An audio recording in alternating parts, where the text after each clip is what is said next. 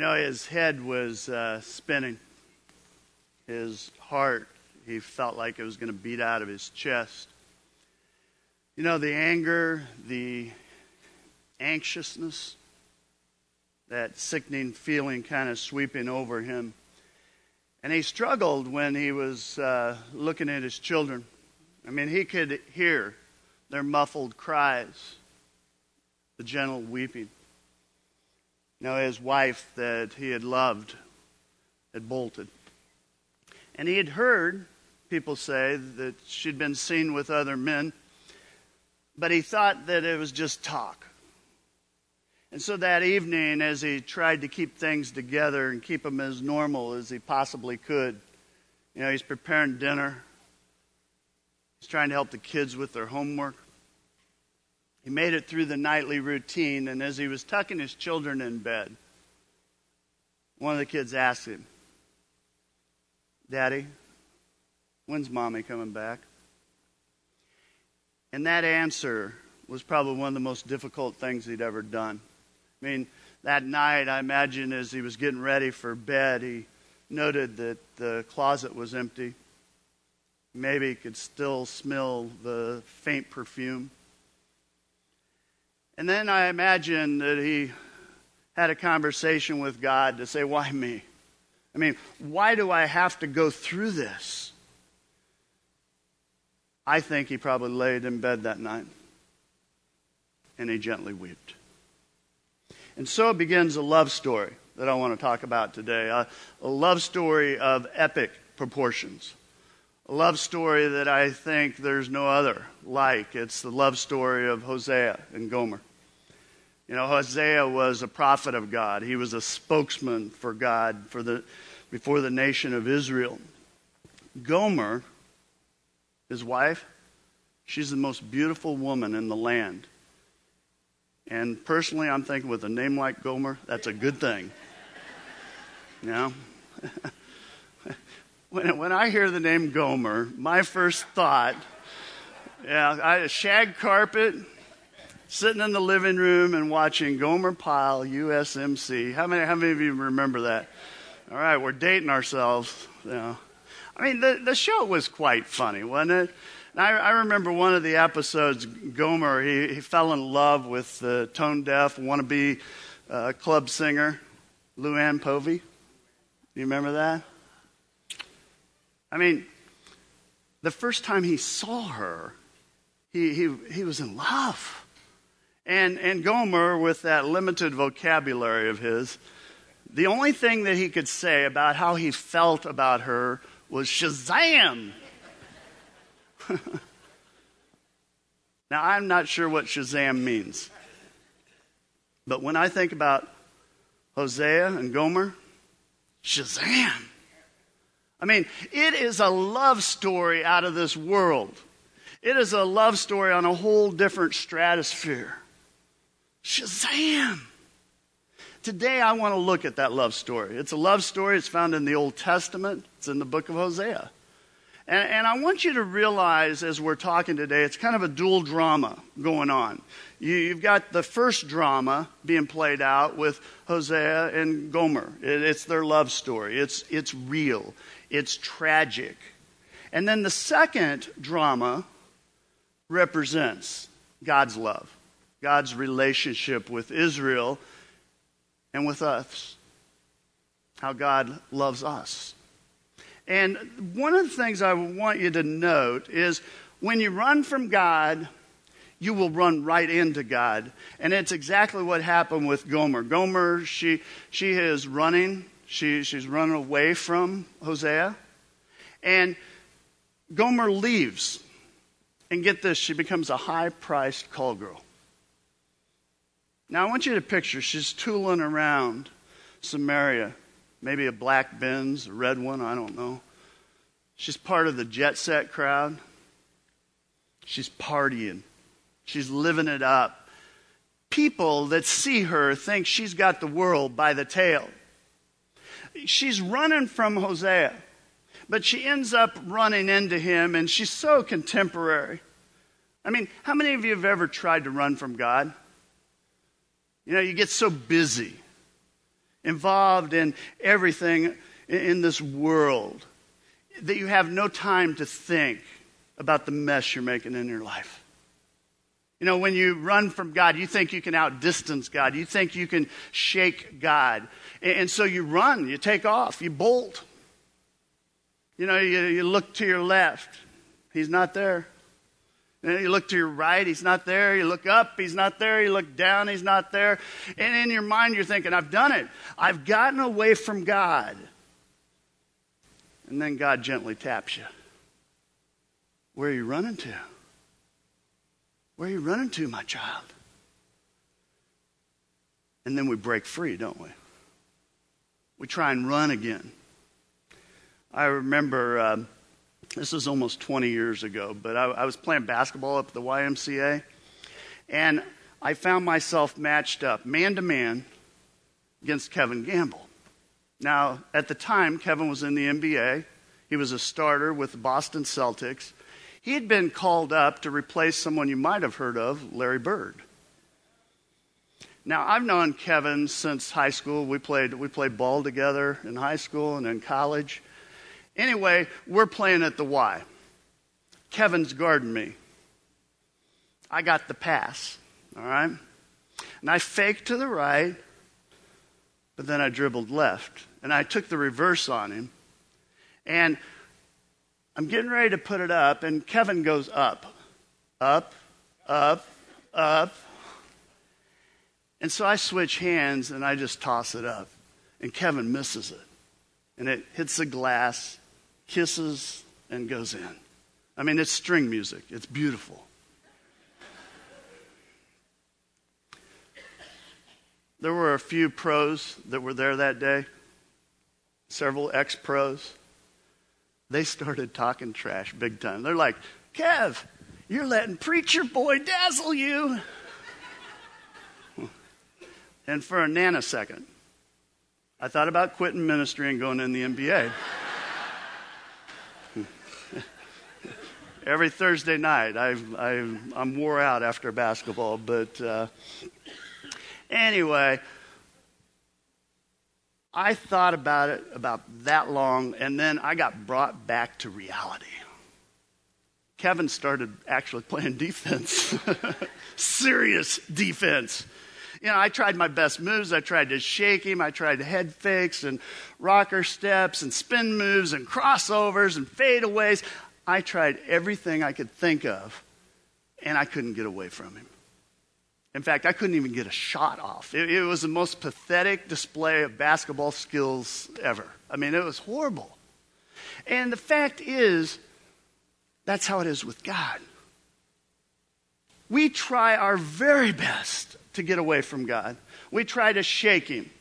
We try head fakes. We think God's going to be fooled. We spin. We fade away. We do all this stuff. And even though we run, even though we try to outdistance God,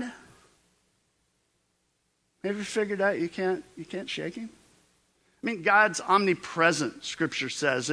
God will pursue us with irrational love. God is a God who loves you, who's always there, even though we run. I mean, that was the case. That was the case for Gomer. Even though she's a prostitute, even though she's moving from one guy to the next, Hosea still pursues her with his love. I think that's what happens in our lives. I mean, when we don't respond to God, you know, when we don't respond to God's pursuing love and that gentle touch, I mean, what's God do? Well, does God throw up his hands and go, I'm done, that's it. I'm not chasing you anymore? No. God does something really amazing, something that I marvel at. When we run, when we don't respond to that pursuit of God, that first pursuit, God doesn't give up. God does something that I think reveals the depth of love, the depth of passion that he has for you and me. And I mean, we see it played out in the life of Hosea and Gomer. I mean, this lovesick husband. You know, first of all, God will block your way in life. You ever had that happen? Scripture says, in Hosea 2:6 says, therefore I will block her path with thorn bushes. I will wall her in so that she cannot find her way. God loves you and me enough to make things painful sometimes. God loves us enough that he's willing to block our path.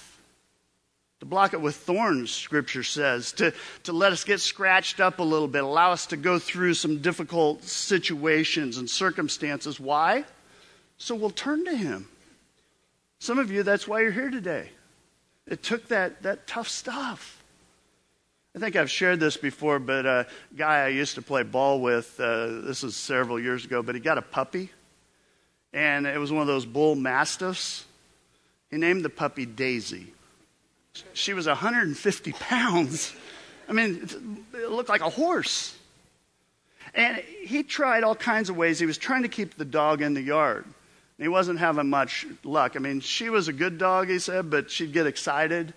And when that happened, all bets were off. And he said pretty much she would go through anything. He put up a wooden fence, privacy fence. She barreled right through it like it was toothpicks, he said.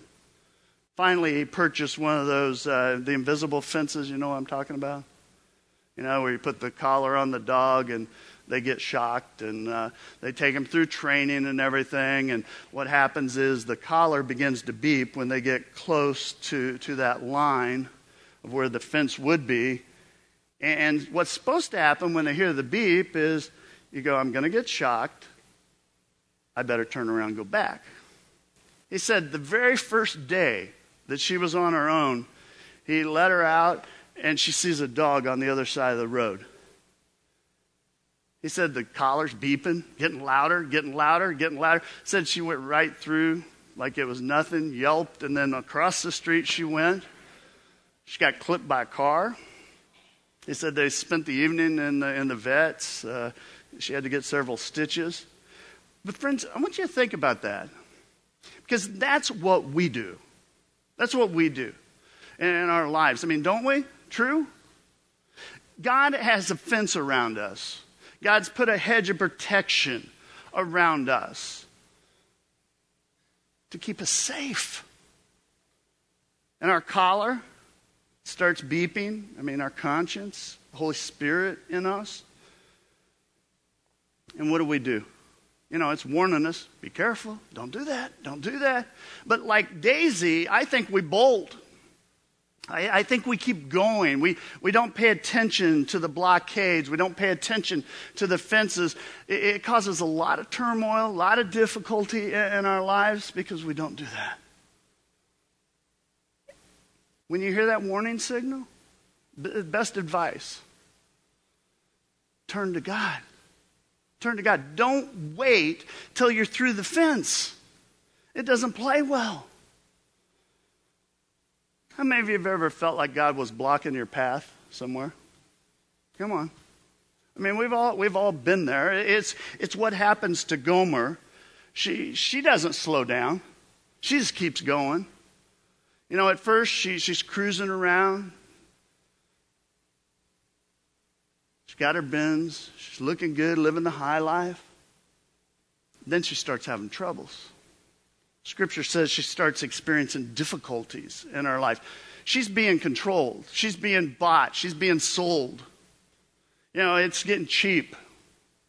You know, the money, the resources, they're starting to dry up in her life. And I imagine there were times when she was alone that she gently weeps.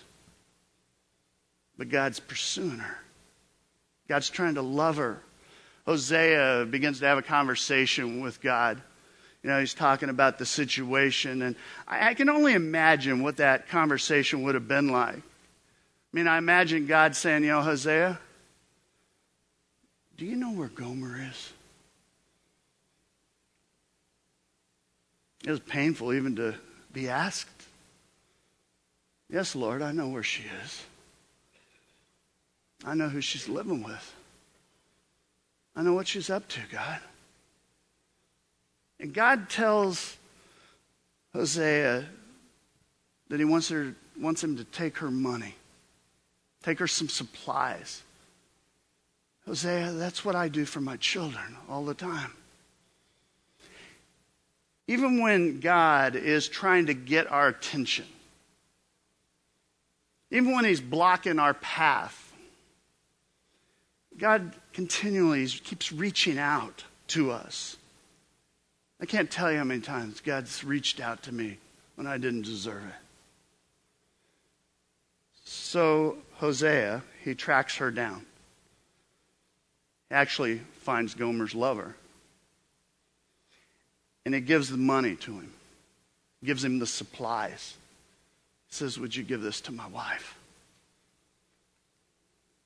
I want you to think about that for a minute. I mean, can you imagine how humiliating that must have been? I mean, can you imagine what her lover thought? I mean, I imagine as Hosea was walking away that he's going, what a fool. This guy's an idiot. You know, I picture Hosea kind of standing off in the distance. I mean, he's watching as this lover of hers gives money to her, gives her these gifts, and he acts like they came from him. I imagine Hosea just shaking his head in disbelief. Doesn't she understand? Doesn't she understand the source of those blessings? Doesn't she understand who provided this stuff? I wish she knew. I wish she understood. I mean, I don't understand how she's letting him control her. I don't understand why she's letting herself be bought and sold. It's a bit diverted. Perverted. Inverted. I think he gently wept. Can you feel the pain of that? Friends, how often in our lives do we give everybody else credit, but we don't give it to God? You know, we give ourselves credit for how we network, you know, how our abilities, our creativity, our education, we give the credit because of who we are. We even give credit to luck. And I believe God's standing off in the distance. He's assessing the situation. And like Hosea, I think God's shaking his head in disbelief. Don't they understand? Don't they understand who gave them that? Don't they understand who elevated them? Don't they understand who created them? Who provided the corner office? Don't they get it? And friends, I think there are many times that God looks down and just weeps. I mean, it is diverted, it is perverted, and it's inverted. And friends, maybe nobody's ever alerted you to this, but let me ask you this. Who gets the credit when you're blessed in your life? I mean, who gets the credit? Because I know some of you are going, well, God does, of course. Well, friends, does God get your worship? Does God get your time? Does God get your resources? Does God get your best? I mean, your very best? Does he? You know, Gomer, she didn't realize that Hosea had given her the grain, had given her the wine and the oil and the money. She didn't realize it was Hosea who's lavishing her with silver and gold.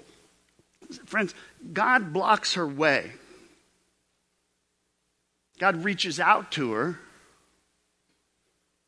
and she ignores it. And then God ups the ante. God begins to very systematically remove the resources in her life. You know, all of a sudden, Gomer's life's getting scaled back. I picture the bank coming to get the bins. Before long, she doesn't have anything. Every day, it's difficult. Every evening, I imagine she gently weeps, realizing that it's all gone. Scripture says, therefore, I will take away my grain when it is ripened, my new wine when it's ready. I will take back my wool and my linen intended to cover her naked body. See, God blocks the path. You know, we start having problems, difficulties. And then God systematically begins to take away the resources. You know, many times it is how God works. My mind rushes to a couple stories. One, the great running man in Scripture. It's that picture of Jonah, and he's on the run. God says, I want you to go to Nineveh. I want you to go on a mission. What's Jonah say? Not doing that. I'm going to run. I'm going to outrun God. Jonah thought he could outdistance God. He thought he could outmaneuver God. He thought giving God a little head fake, a little spin move, and he'd be free. And so he goes to Joppa. He boards a cruise ship, decides to go on this Mediterranean vacation, and God blocks his way. It's a big storm. The crew freaks out on the ship. They're trying to figure out why this is going on. And so Jonah finally says, I know why the storm hit. It's because I'm running from God. They said, well, we'll fix that. They chuck him overboard. And the Bible says that God had a great fish swallow him. And he's in the belly of this fish 3 days. Can you imagine the fish slime, first of all? The digestive juices, they're eating away at his skin. God looks at Jonah and he just strips everything. Jonah's got nothing at this point. Every mistake he's made. Surely he's been learning from it. He's dying. And it's in that moment when everything's gone that Jonah decides he's going to get right with God. He decides he's going to stop running from God. He decides he's going to do what God asked him to do. And so Jonah, he weeps. He cries out to God. And God delivers him. Friends, God loves us that much. God will block our ways. God will remove the resources if he needs to. He will do whatever it takes, to alert you, to get you to see. How about the prodigal son? We love that story, but there's a lot of pain in that story. Prodigal son, he goes to his dad, says, I want my inheritance. I'd like it now, please. And I am sure, Scripture doesn't say this, but I'm sure that this father could see that his son was on a very dangerous path. I'm sure that he tried to block his son. But at some point, he said, all right, just gave in, gave him the inheritance. And the boy bolts. After some time, this Jewish boy, and this is important, he's Jewish, he ends up bottoming out. Everything gets stripped from him. He's broke. He's in a foreign country. And this is the part you got to get. He's fighting pigs for the slop. A Jewish boy. Pigs are not good. He's trying to fight them to get their food. God systematically just removes the resources from his life. And finally, it was in that moment that young man come to his senses and he returns home. His father welcomes him. Gomer has not returned to her senses yet. Gomer is still running. She's still cruising. She's doing her thing. And friends, let me clue you in on something. When you seek freedom in life, and when that freedom causes you to break the principles and the precepts of God, it will control you. It will own you. You will be bought and sold. Bought and sold as slaves. Sometimes? No. Most of the time? No. Always. Always. That's always the case. Our kind of modern world, we say, you know what, I got to do what works for me. Even if it means turning my back on God and what God wants. Friends, you do that, you'll become a slave. You become a slave. You become a slave to your own desires. You become a slave to your own passions, your own pleasures, your own shortcomings will own you. You know, a lot of people are running around, they think, I'm free. I'm free. Really? Do you want that kind of freedom? I mean, ask Philip Seymour Hoffman about freedom. Ask Bernie Madoff about freedom. Ask Whitney Houston about freedom. Ask Kurt Cobain about freedom. Be very, very careful. You will be bought and sold so quick you won't even know what happened. Gomer, she's messed up. Her life, it's getting harsh. In fact, it's getting so bad, she can't even make money anymore. There isn't a man that wants her. She's in debt. She's trying to survive. She's just trying to live. And do you know what she did? She comes up with a plan. She decides that she will sell herself as a slave. I mean, she's desperate. And it's a tragic story if you think about it. I mean, here's Gomer. She's married to the spokesman of God, to this great prophet, Hosea. And she's putting herself on an auction block. She's going to be sold as a slave. You know, we talked about that God will block our way, that he'll use difficulties in our life. He'll use the problems that come. He'll remove the resources, strip things away if he needs to. So what you would anticipate, if you follow that line of reasoning, is the next stage, maybe hell, maybe fire, brimstone, annihilation, devastation, something like that. But it's not. See, Gomer's going to sell herself into slavery. And I want you to think about it. Can you hear God talking to Hosea now? Hosea? Hey, you know what's happening to your wife?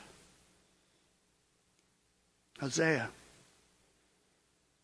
She's putting herself on the auction block. She's going to sell herself as a slave. Hosea,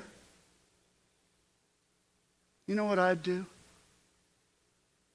I'd go buy her back. I'd reinstate her. And friends, here's the amazing thing. Hosea had that kind of love. I mean, can you picture it? Can you picture him leaving the house that morning? Maybe he caught the kids, said, bring mom back home today. I mean, can you see Gomer as she's being drug out, stripped of all of her clothes, and she's brought out before everyone for the bidding? I mean, that was the custom in that day. And friends, I can just imagine as she's standing there before the crowd, the humiliation, the shame, anguish. I think she gently wept. You hear the auctioneer says, we'll start the bidding. And Hosea, he just jumps in and says, 15 pieces of silver and all this barley. And the auctioneer goes, sold. I mean, sold. It's a quick sell. I mean, she must have been in bad shape. She sold for about half what a slave normally would have sold for in that day. Hosea bought her back. But Gomer had no clue who had bought her. Until Hosea shows up and he has clothes for her. He covers her nakedness, Scripture says. Can you imagine when she finally realized who had bought her? I mean, at this point, Hosea could have killed her, could have tortured her, abused her. That's how it was in that day. He owned her. He'd bought her. He could have sold her. But he didn't. He reinstates her. He brought her back as his wife. It is an amazing, amazing story. Amazing love, amazing grace, an irrational love. And friends, it's the kind of love that we need in our lives. You know, in a real way, I think about my life. You can think about yours. We're on the auction block. Auctioneer says, let's start the bidding. And friends, people are bidding, trust me. This world's bidding for us, with power and pleasure and money, sensuality and sex. The world's bidding, and friends, the bidding is very heated. And can you imagine in the back row maybe, that nail-scarred hand gets raised. Jesus, with all the authority, all the humility, all the power, supernatural power, Jesus says, I'll pay whatever the price is. I'll spill my blood. I will die for them. I will take on their iniquities. I'll do it on the cross. I'll pay their debt. And the auctioneer says, sold. Bought for a price. You were bought for a price. I was bought for a price. And this time, it's not a low price. It is the highest price. And I can almost picture as Jesus walks through the crowd and all the clamor and all the noise, and he covers our spiritual nakedness with his righteousness. And he forgives us. I mean, he could have sentenced us to death, eternal damnation. Instead, he adopts us into his family. He puts us in place. Reinstates us. Gives us a home in heaven. Purpose for living. And friends, it's a purpose like none other in this life. That's the kind of love that God has for you. I mean, even when we run, even when we do our own thing, God loves us so much that he's going to block our way when he needs to. He will use the difficulties and the problems in your life. Why? To get your attention. He will systematically remove your resources if he needs to. Why? Because he loves you. He cares about you. He will do whatever's necessary so that he can grip you with that grace, that love. Amazing love. Amazing love.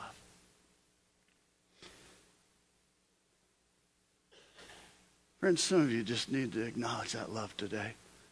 I'm going to invite the band up, and we're going to share in music, but to realize how much God loves you. Scripture says, sing the praises of the Lord. You, his faithful people, praise his holy name, for his anger lasts only what? A moment. But his favor lasts a lifetime. Weeping may last through the night, but joy comes in the morning.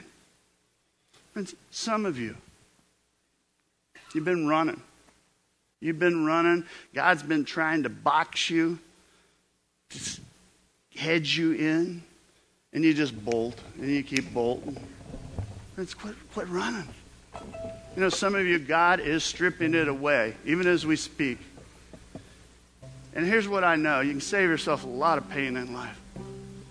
God will strip away whatever he needs to strip away till you bow a knee to him. It's that plain and simple. I've learned it's better to drop and give the knee than to keep fighting and running. I'd challenge you. We've got prayer teams that'll be down front after the song and after worship, and be glad to pray with you. But let's bow in a word of prayer. Our holy God, I know there are some here today. They're running hard. And God, I pray you just stop them in their tracks. Your Holy Spirit would just whisper in their ear. God, I know there are some they've hit the wall hard. God, I pray that they would look back and realize that it was the very thing they needed to get straight with you, to get things right with you, to get on a path toward that abundant life that you promise. And God, every one of us here, we have ran. And there are many of us today that just are humbled and marvel at the love, depth of love that you've had, the forgiveness you've offered. God, thank you for reinstating us, making us your sons and daughters. God, I pray that everything we say, everything we do would be pleasing in your sight. And when you say go left, we go left. When you say go right, we go right. God, help us to submit ourselves to your power, your ways, your will, your word.